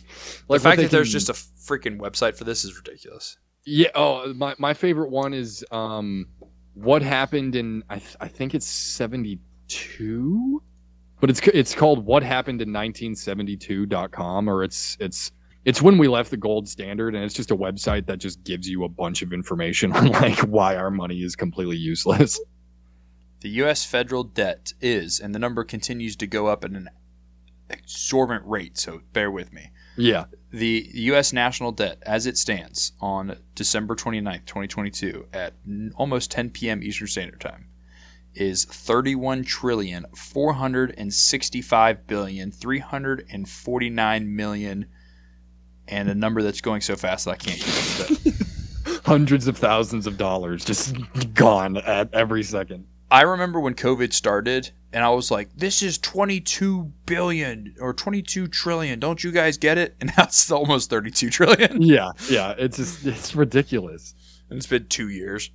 But that's the problem with cash. It's like, if they wanted to, they can't, like you said, they can't really turn off cash, but what they can do is they can print a lot of it, like at once. Yeah, and all of a sudden the dollar is worth, a penny. Supposedly. It's not worth anything, actually. So I was going to say, it's worth nothing. Negative $31,465,000,000,000. Do you think the infamous they has the ability to just duplicate Bitcoin? So duplicate, maybe. I think, they're already trying to make their own. Mm-hmm. But the problem is that Bitcoin is international. Now I understand that the dollar is too. You can go to like, I think it's Forex exchanges. Pretty sure that's what it is. Could be wrong. I only mess with crypto. But what was the question? Do you think the infamous they, whether it be the federal government, they can make their own. Yeah, can they just make their own? Because your argument's always been, that there's only a certain amount of Bitcoin. Right. But do you think the infamous they can create more Bitcoin without the system knowing there is more Bitcoin? So I think they could trick people for sure. Mm-hmm. I don't know if like they could fundamentally, legitimately like create more Bitcoins into the international market, but I think they could definitely, confuse American traders or American holders into thinking that they have. And I mean that probably would collapse that economy, because if like the one thing that's keeping people in Bitcoin is the fact that there's a set market cap. Well, maybe not a market cap, but volume. Mm-hmm. And if you increase the volume and made it more liquid, then every reason that people have invested into that, they would probably give up on. So yeah, that would probably successfully ruin that. Interesting. But I mean, hey, so is the dollar. That's also always been my argument there. It's like, I'm not necessarily saying that like crypto and Bitcoin specifically is like the way out. It's a way out for many people, but not like the economy as a whole. It's just a matter of kind of giving us a little bit more power as far as we know. I think we should all trade in chicken eggs. I think liquidity would be a problem, and volume. What would the market cap be? Because then, let's say 10 dudes start off with chickens. Yeah. And then 10 more dudes get chickens. Okay, well now you just got to give more eggs to buy things. Right. And then what if you break eggs? Who's making who has like a spreadsheet of how many eggs have been broken? As Dave. In like, do you can you pull it up? Yeah. Do you mean literally broken as in the egg is like an omelet now? Or you drop the egg or something. It's like, well, that's one that you can't get back. Yeah, so eggs that's are out of circulation. Eggs are a one-time currency. If your chickens made 7 eggs today, that's how many eggs you have. And once you give away those 7 eggs, they're gone forever. The receiver of those 7 eggs is required by law to make scrambled or fried eggs. They cannot retrade those eggs. Bitcoin miners, just get an egg, or a chicken. What are you talking about? Yeah, just get chicken. Everybody just needs chickens. I was gonna say get an egg factory. Like that's just a farm. I mean, imagine if everybody just traded in eggs. Nobody would be hungry, and we wouldn't have to worry about inflation. Can I? You just give people more eggs. Can I offer you an egg in this trying time? I'm gonna have to pay my energy bill in 487 eggs. Yeah, you can't. You gotta get your like energy company's like shipping address, and you gotta send them a truck of eggs just to keep the lights on. But if you think about it, we're way off topic. But if you think about it, if you really truly look down to the principles of currency, eggs could work. Right, but you have too many entering and exiting liquidity. I don't know if you can do that. Doesn't matter. It's just eggs. Egg. Like if like whatever, we could set a random standard. 45 eggs equals a month's worth of electricity. If you go to work and someone agrees to pay you 5 eggs an hour to work, you don't have to go home and raise chickens for eggs. You're getting eggs. How would you buy chickens? With eggs. So you're buying an egg machine with eggs. Yes. Return on investment instantly. That's what I'm saying, man. Or you could keep it if everybody's eggs were fertilized because everybody had to have a rooster. Then everybody could just hatch their own chickens. I hate how this market is making more and more sense. I think we should switch to eggs. Just saying, man. Different eggs could be worth different amounts. Like good, well-rounded brown eggs are worth more. Small little blue quail eggs are worth less. Like it wouldn't matter. You see this egg? Genuine ostrich. Genuine ostrich egg. That's a year's worth of electricity. We ain't got any shortages anymore. We got eggs. That's what I'm saying. If everybody, and think about it. Every corner of this planet has chickens. Everybody's on the same currency. Screw it, I'm on board. Colors. Yeah, I'm with it at this point. I can't think of a single reason, logically, why eggs is not the answer. For everything. And it has nothing to do with the fact that I have 24 chickens. Everyone's like, yeah. Everyone's like, how are we going to stop Russia and Ukraine? Jeremy out in Kentucky is like, egg! Eggs!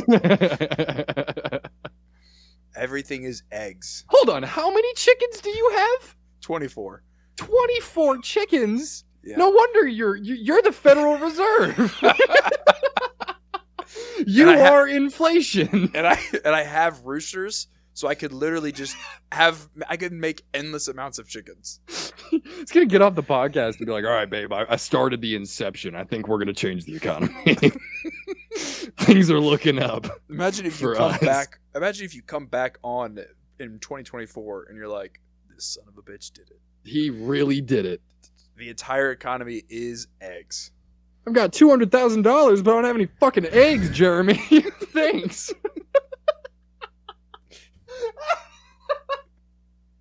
My Roth IRA is useless. You're poor listeners. This has been the wildest episode they probably listened to. Yeah, I think we went up on the last one. Oh, yeah. So here's a better question for you on the eggs thing. Okay. There's absolutely no reason we should continue this conversation, but I'm sure it's going to be funny when we listen to it later. Of course. I'm going to get hammered and listen to it. If the basis of currency is eggs, okay, does that make trading chickens a greater form of currency? They're a currency too. They are. Well, then what would a... Oh, dude, I'm with this. This is a true circulating supply. This is what I'm saying. Eggs make chickens. Dude. All right. Can I buy a chicken with a certain amount of eggs in order to increase my own egg production? If I saved my eggs diligently. Can you buy a rooster with a certain amount of hens? Yeah. Can I go to the rooster dude and be like, I got 3 hens and you need to make more roosters. So here's some ladies for your roosters to hang out with, but I need a rooster to make more hens. I'm going to map this up, and next episode on my podcast, this is what it's going to be about. Just the entire episode is the true economic structure of trading chickens and eggs. What came first, the chicken or the egg? Exactly. You know I guess came, in economic terms. You know who came first? The rooster. Ah! Got him! And then he crossed the road. He crossed the road. That's why he crossed the road. Got hit by Elizabeth Warren's husband. Or Nancy Pelosi's husband. That's who it is. Yeah, Nancy Pelosi's, yeah. All right, well, now that we've just pole voted off the deep end. Yeah, now that we've exhausted everyone. Yeah, there's no way I have listeners right now. The true ones are here. This is the real ones. I sat down today and started making a detailed business plan on opening a brick and mortar real estate property here in Kentucky. Dang. And then I came on this podcast tonight to talk about the evolution of egg currency. Of course. This dude doesn't sit down, bro. Damn. Yeah, what is sit? I know. How many eggs does that pay me? You have to put that up in the contract. You have to pay me in eggs. Very fine print at the very bottom. So is there a cap to how many chickens we can have? I'm just kidding. I guess not. I mean, just... See, but then this isn't truly decentralized. This is centralized because now we need a government to tell us how many chickens we can have. Nope, never mind. No rules. No rules. You right. We just figure it out as we go. Imagine how many eggs would be in each household. Nobody would be hungry. Well, that's true. That is true. Yeah, no one would go hungry. If even the poor were given eggs.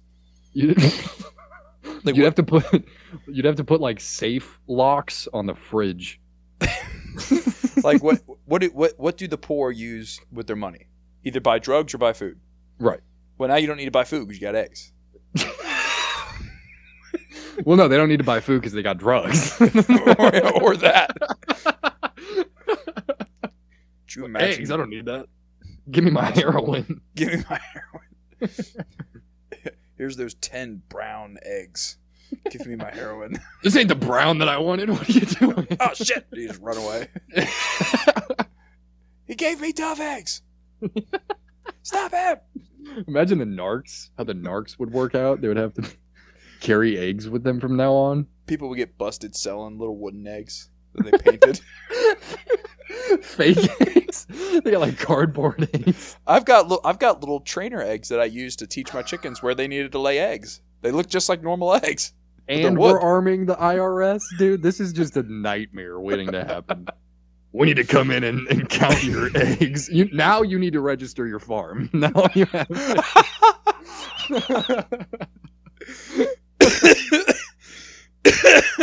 Oh man, I can't wait for some of my serious listeners who like come here to learn and whatnot to listen to this. Yeah. The learning time's up. No, you're learning for sure. Who is Max? Why are they talking about chickens? You know where we could keep all of the eggs? Where? Wisconsin. No. Now we gotta get the Vatican involved. This is the worst. The Vatican's involved in everything, dude. Situation. It wouldn't be a true currency if the Pope didn't know. We need to print more eggs. Get the Pope on the line. The Pope on the line. See, that's funny because no one gets that joke unless they've listened to that episode. Exactly. No one gets that. Now everybody has to go to the Undesirable Individuals podcast and play every single episode until you find the joke about Wisconsin. Just so you can get this stupid joke, and then you can come back and be like, that's it. A little bit of dopamine. How many episodes do you have now?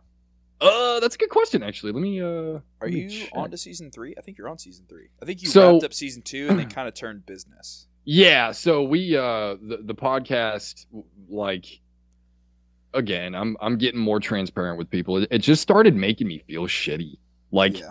I was honestly, Chris Giraldo posted on like his story one day. He was like, everyone's just getting angry at stuff together. I was like, oh, dude, he's right. Like, that's all I'm doing. I'm just getting angry with people. Chris is a realist. I mean, well, you know, the flat Earth thing's a little. Yeah, that part's a little. I retract that statement. Yeah, but no, I love real Chris, dude, but he's a though. little out there. I'd love to have him on my show so we could talk about that because I would like to learn more a little bit. I don't know if I'll believe it, but we stopped doing it like halfway through season 2, and we were like, well, okay, I guess we're just not doing this anymore. Like, Dave is on his own thing, he's doing his own stuff, and like he's not disappeared. Like, I do want to let people know that for Dave's listeners, for listeners of like the We Polar traded him for Connection. eggs. Yeah, exactly. We had to. He counts my eggs now. He lives in a cellar that is 30 degrees 24/7. Organizing counts my eggs by eggs. size. Yeah, organizing eggs, and he gives me a Color. spreadsheet every day. But In terms of eggs, we have no eggs. we have no eggs. I dropped all of them. when we come back with the podcast, it's going to be more serious. We're going to talk about stuff that matters, and the schedule's kind of gone, so that sucks. But when I got time, I'll do it.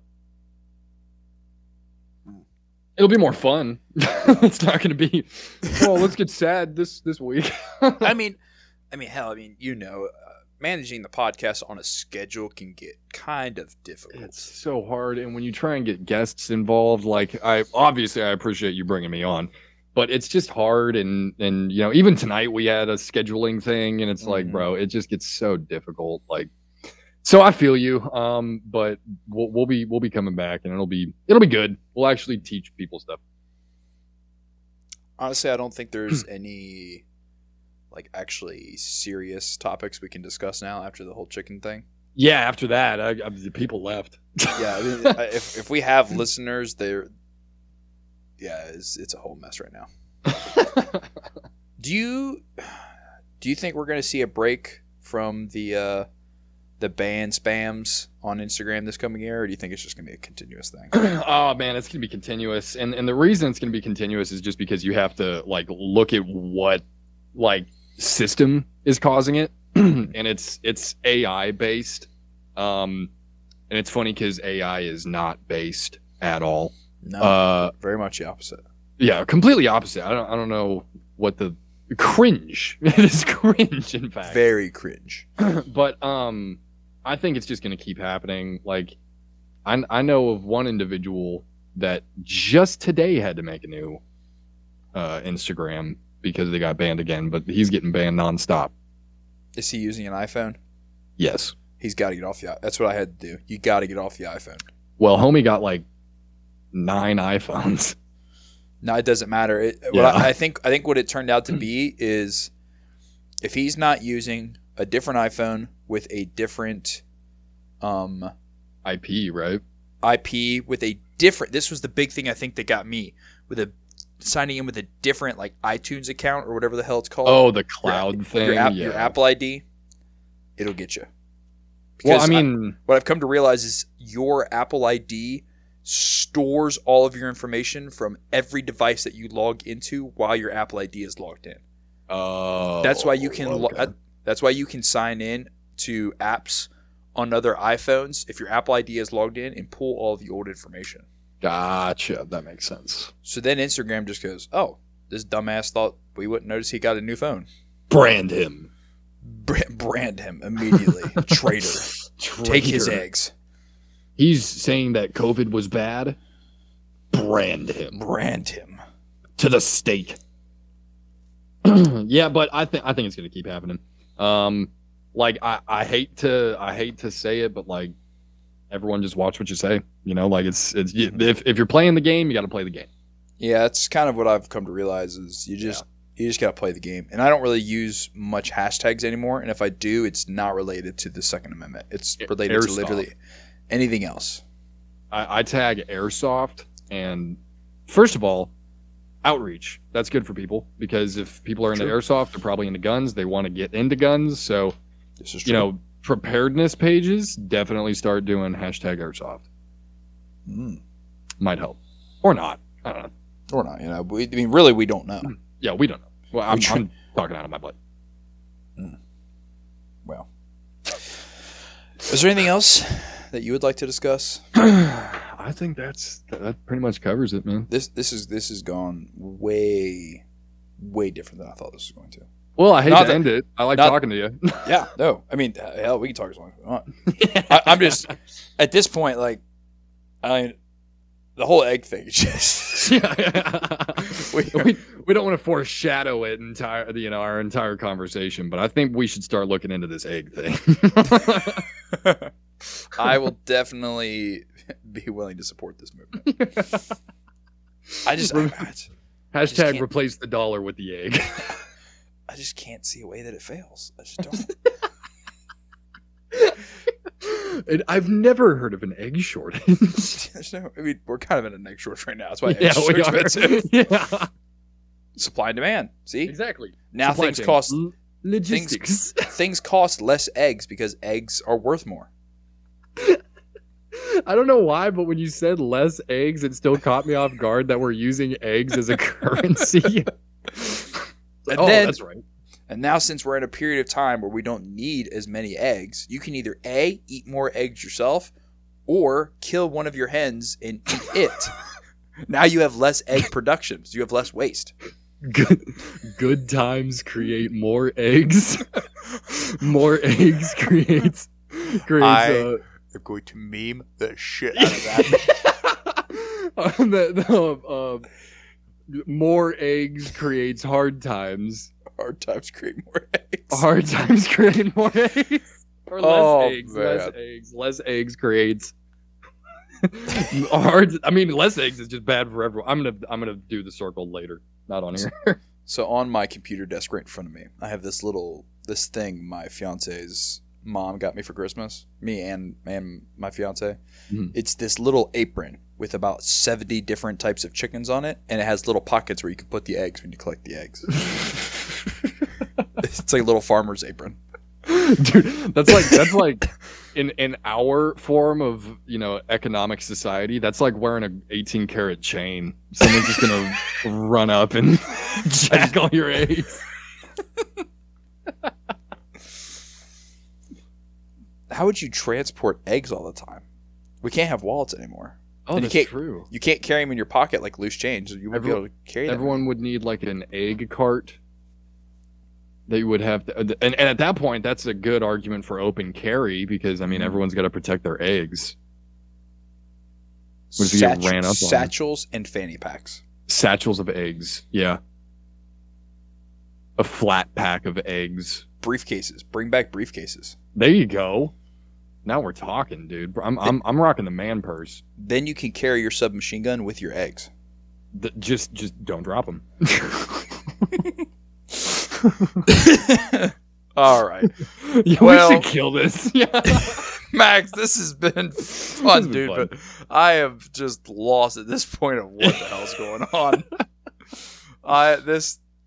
Whatever. It's whatever. This is what happens when you're friends with one of us. It's if you're a person that ever finds my stuff in the future, you'd be like, "What happened that episode?" Yeah, they want to go back and like go through like the history or whatever. It's like, oh wow, eggs, bro. I'm listening to this guy. Wisconsin, really? Vatican. What are you talking about? Yeah, I've already ruined all credibility for me on my podcast. What do you mean? I gotta go to Wisconsin through the Vatican to get eggs? What are you talking eggs? About? Why would I need to call the Pope for Wisconsin? Wisconsin. I live in Wisconsin. No, you don't. You think who told you that? Those that make eggs? Yeah. Liars. You got eggs in Wisconsin? Someone's lying to you. Someone's lying to you. Look out your door, dude. You're in Italy. Go outside, bro. Go outside, man. Go touch grass. You're a basement dweller of the Pope's house.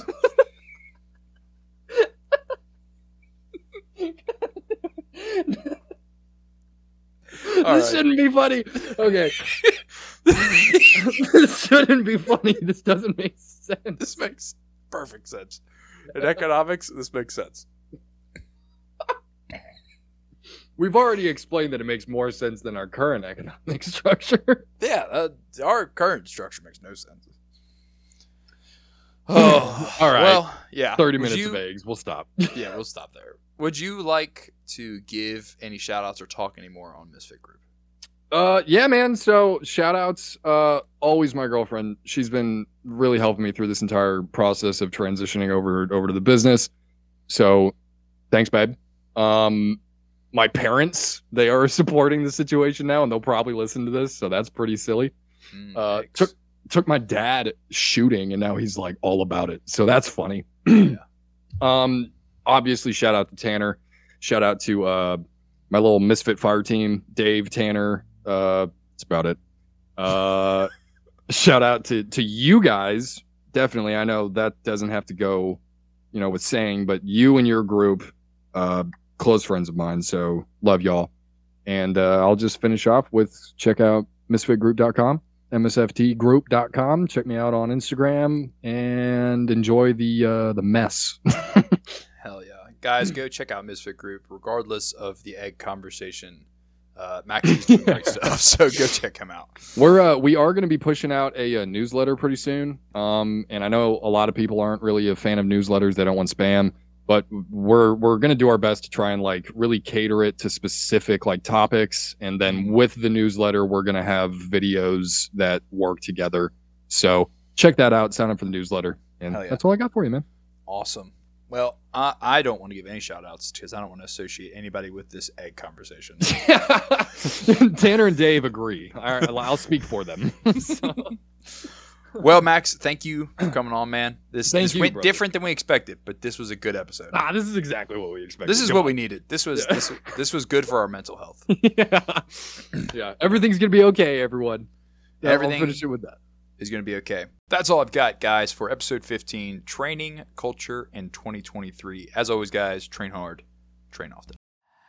Tell me turn it down and I'ma only turn up louder. Call me what you wanna, but you can't call me no coward. Strength in numbers, we the people, still the ones with power. Fighting fire with fire, time to take back what is ours. Tell me turn it